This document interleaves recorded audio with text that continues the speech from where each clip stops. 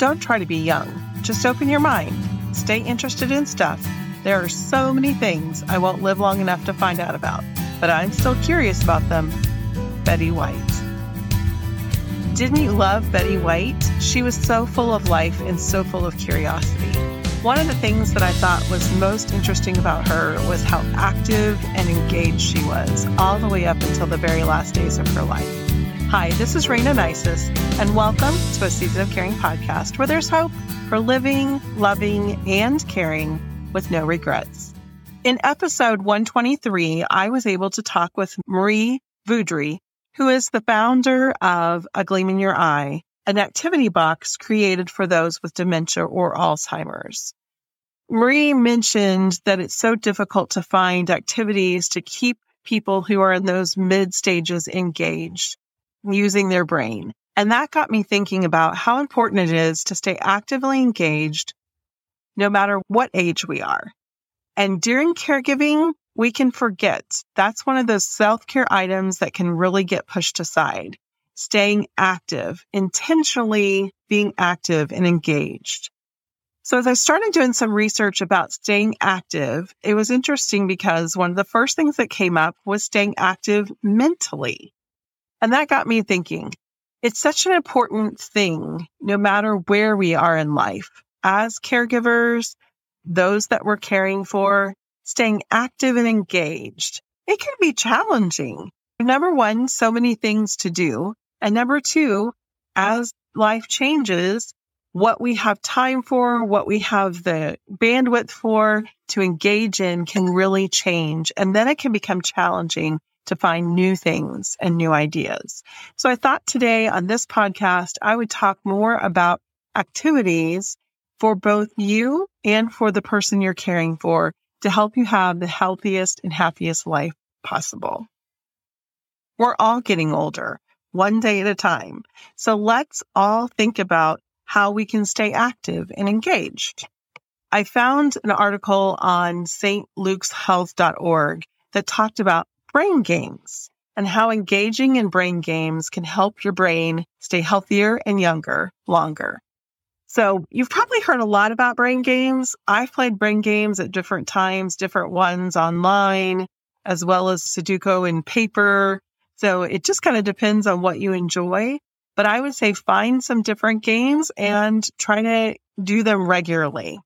So this article mentioned that brain games, really the majority of the benefit allows the neuroplasticity to work its magic. And neuroplasticity is the brain's ability to form and reorganize the sympathetic connections. So we know that in our brain, we have all of these different connections that help us to sort through all of that information that is stored in our brain. The older we get, the more is in there. And so we've got to have that flexibility for us to be able to access that information. On Cedars-Sinai's website, it talks about the fact that our brain cells, some are in active mode and some are in default mode. And they actually found with patients who had strokes, instances where the brain is being able to recruit the neighboring cells that are in default mode to compensate for the function of any damaged cells. So this active neuroplasticity can actually achieve through cognitive stimulation. And it can help us to wake up those neighboring cells that are default. By observing how the brain recovers from stimulation, it suggests that we can actually keep our brains healthier in the long term by continuing to stimulate them and helping to bring those exercises that allow the cells in default mode to become more active and to reform connections with other cells. So it can definitely improve that neuroplasticity, which helps us with cognitive rehabilitation as well as just overall brain health. So when we think about being able to engage our brains and take advantage of some of the things that we need to do that, let's talk about some of the different activities. Think about brain function. We have memory, problem solving, and critical thinking. So oftentimes critical thinking and problem solving, those are the types of games that we initially think of.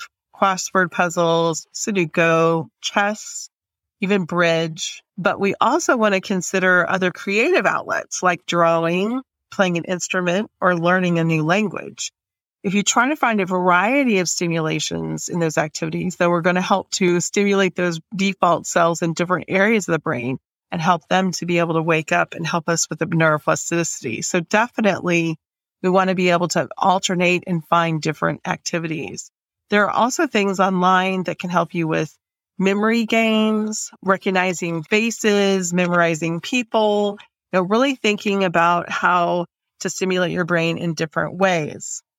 One thing that we don't do a lot of as an adult is use our imaginations. And our imaginations can definitely stimulate different areas of our brain. You can do that through writing creative stories, taking a poetry class, even being able to listen to books on tape and practice visualizing what we think is happening in the story and really building intricate pictures of the characters and the activities that are happening. Meditating, listening for sounds, bringing ourselves to places that we aren't, possibly imagining visiting somewhere that you've been in the past. Another way of stimulating a different area of your brain that can be helpful is using your senses, closing your eyes and smelling what's around you, thinking about what you saw last, really being able to bring up different thoughts and experiences with the senses. One challenging way of helping you to really exercise your brain in a way that maybe you've never thought of before is to use your non-dominant hands, whether that be to eat or practice writing, even just closing your eyes when you're trying to button your shirt or do some normal tasks. Using that non-dominant hand or taking away one of the senses challenges your brain to compensate and really be able to do things in a different way. So when I think about learning new things, I immediately think about reading. I love to read for the fun of it. And I've mentioned it before. Reading is a great way to escape and to just relax. But also reading is a great way to learn new things and build your brain power. Thinking about reading nonfiction, biographies, content about things you've always wanted to learn more about. You can find an abundance of different things to read about if you just expand your typical routine and try something new. There are also fun book clubs and opportunities to have book discussions available online or even at your local library. So don't forget to think about reading and how that can help you to continue to engage your brain. So we've definitely established that learning new things can be a wonderful way to keep your brain sharp and to continue to build that neuroplasticity that we know is so important. So have you heard of Udemy? Udemy is a website that has over 185,000 courses available on subjects from computers, software programming, IT, marketing, business, photography, personal development, music, more. I just can't even imagine 183,000 courses. They start as cheap as at $14.99 and have many, many different options with all different types of people teaching them. So it's definitely something that's worth taking a look at to see if you can find something you would like to learn more about. Possibly a new language or art. I think the possibilities are endless. They're adding new courses to Udemy all the time. So it's udemy.com. Check it out and see if you can find something new to learn today. So as we are thinking about how to stay mentally and physically active, we might think about the fact that in this caring season, a lot has changed. I know for me, I was traveling a long way away from home for long periods of time, and some of the activities that I really enjoyed were no longer an option. For example, I was sewing a lot before I started traveling. I was actually making some different crafts and selling them at a local boutique, from customized hats to embroidery on scarves and earrings and jewelry, lots of different things that I was really enjoying. Having access to all of the things that I needed to make those items became really challenging when I started to travel to my dad's house half the week. And so I had to let go of some of those things. I could do some while I was at home, but it was really difficult to be in the middle of a project. So I found myself finding some different things to do. I took some art classes online, did some painting and decoupaging. I also broke out my crochet hooks and made projects I hadn't crocheted in years. And so that was really fun. You might find that you enjoy painting or pottery or sculpting. You might also try scrapbooking. I know I did that when I was younger, and I still have a lot of the pieces. There's always new pictures to create for our scrapbooks, right? You might also enjoy jewelry making like I did, possibly woodworking, or even writing, creative writing. I mentioned earlier, poetry, finding some different ways you can write and publish your own blog, having the opportunity to also pick up a musical instrument, take lessons, or just practice, or even attend musical events, knitting, sewing, quilting, cross-stitching. There's cooking and gardening and genealogy, as well as volunteering. There's lots of opportunities that you or your loved one might enjoy volunteering at the zoo or even at a museum. But being able to really expand what your normal activities are can help you to continue to grow and continue to keep your brain sharp and healthy. There are lots of different activities that can keep you busy in new seasons of life. I think that's true as well for those that we're caring for, especially if we're caring for an aging parent. Helping them to engage in new activities can be really helpful. The St. Luke's Health.org article, they mentioned that research definitely shows that the most benefit that they found was when combining cognitive training with regular exercise. So healthy diet, adequate sleep, and socialization, all of those things came together to help with the most benefit of mental health. Really staying active physically. According to heart.org, we need to make sure that we are engaging in physical activity in order to naturally boost our mood, to be able to stay fit and able with our strength and our stamina, as well as our ability to compensate and recuperate. It also mentioned it keeps the doctor away when you stay physically active by keeping the blood pressure and cholesterol down, as well as weight at a healthy level and bone density. They went ahead and mentioned that the American Heart Association continues to recommend 150 minutes of moderately intense physical activity each week to increase that blood flow. And the St. Luke's article mentioned that increase the blood flow to the hippocampus, which is the brain's memory storage area. So those activities can definitely have cognitive benefits when we put them together. The last one I wanted to share with you was an article that was talking about stretching and how important stretching can be.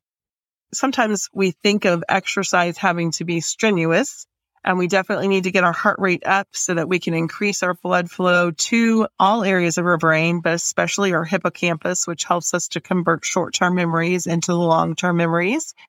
But we also don't want to neglect some of the things that we can do just with stretching.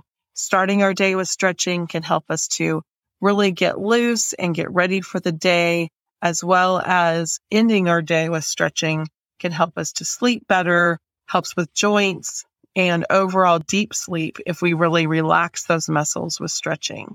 If in the middle of the day we take some time to take a short walk and then do some stretching with that, we're going to find that we'll definitely have a healthier overall muscles and ability to recover from that exercise. Yoga and even chair yoga can be very helpful. So if you find yourself with physical limitations, things like chair yoga can help you get the exercise, which brings the heart rate up at the same time as giving you some of those stretches. No matter what physical condition you're in, it can be a really good exercise to help you. There are chair yoga workouts available online as well as regular yoga. So if you can't get out to a community center or gym, that might be a good option for you. I think about the activities that I was able to do while I was caring for my dad. Some of my favorite things we did together.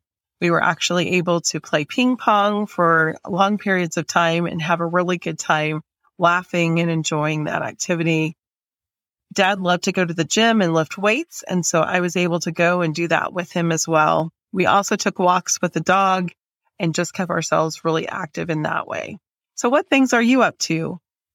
What kind of activities do you enjoy, both mentally and physically, with your person that you're caring for or by yourself?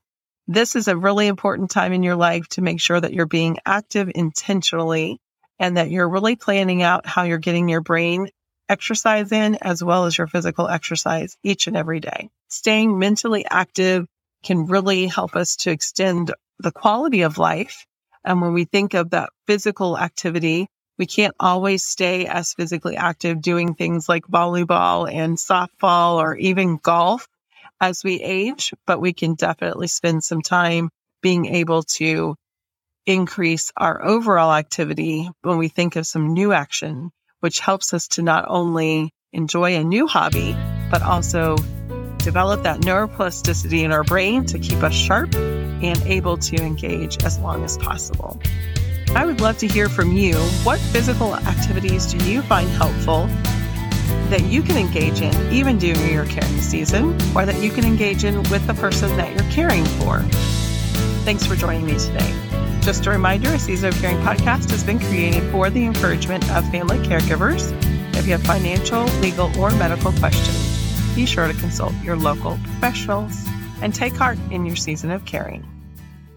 This episode has been brought to you by Dementia Education with Raina. As a Positive Approach to Care independent certified trainer, Raina is able to provide online workshops for family members who have loved ones with dementia or are experiencing brain change. Check out what workshops are coming at dementiaeducationwithraina.com.